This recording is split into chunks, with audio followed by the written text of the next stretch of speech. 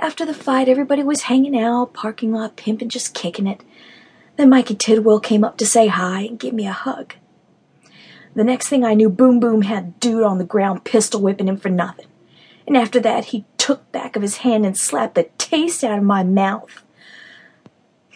When I fell, he started kicking me and yelling something about reckless eyeballing and disrespecting a pimp. I can't believe he would do me like that in front of all those people. I'm hurt bad, Angel. How am I going to go to the funeral looking like this? She said as she started to cry. And then she pulled her hood off and turned toward me. I almost wrecked Chance's car.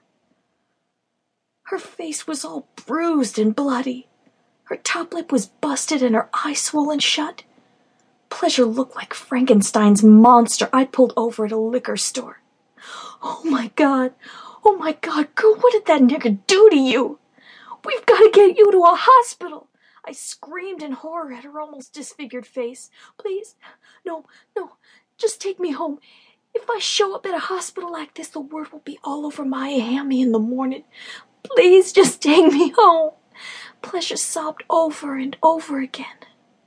Okay, but as soon as we get there, we are calling the police. That nigger's going to jail tonight, I shouted as I recklessly sped down Biscayne, my eyes filled with tears.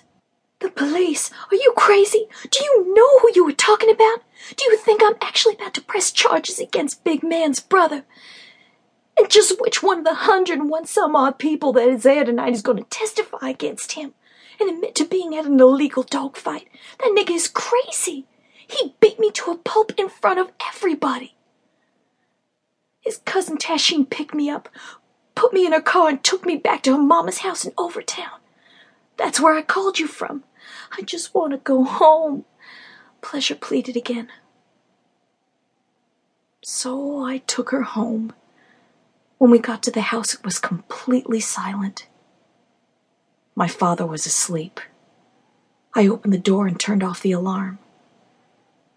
We walked inside and headed straight to the kitchen so I could try to clean her up and put some ice on her face. But before we could make it, Pleasure started throwing up all over the floor. I got her into the kitchen and sat her down. Then I paused and sniffed her clothes. Girl, you smell like weed. What have you been doing? And that vomit on the floor smells like liquor. What were you doing tonight? I demanded.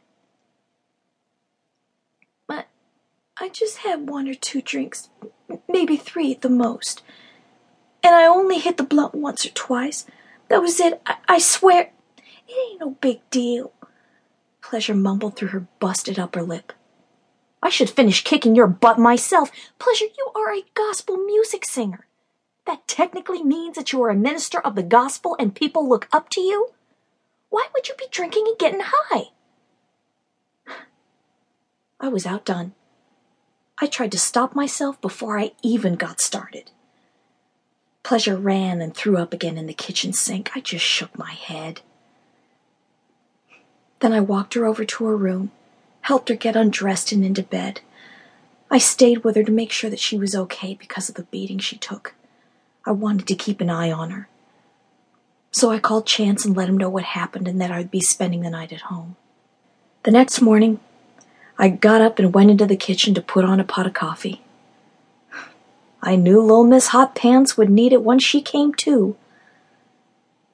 As I commenced cleaning up her mess, my father walked in. He gasped in surprise and put his arms around me. "Beanpole!" he shouted as he hugged me. I slowly and hesitantly returned his embrace. "I'm sorry, Beanpole. I didn't mean to hurt you. I'm really sorry. And I don't blame you for being mad, but please don't hate me. I love you, Beanpole," my father said as he held me in his arms tighter and more sincerely than he ever had before. My heart began to melt. "I love you too, Daddy. I might not like you very much right now, but I still love you," I said as we hugged. I knew that if I was going to get through this day at all, I had to make peace first with my father.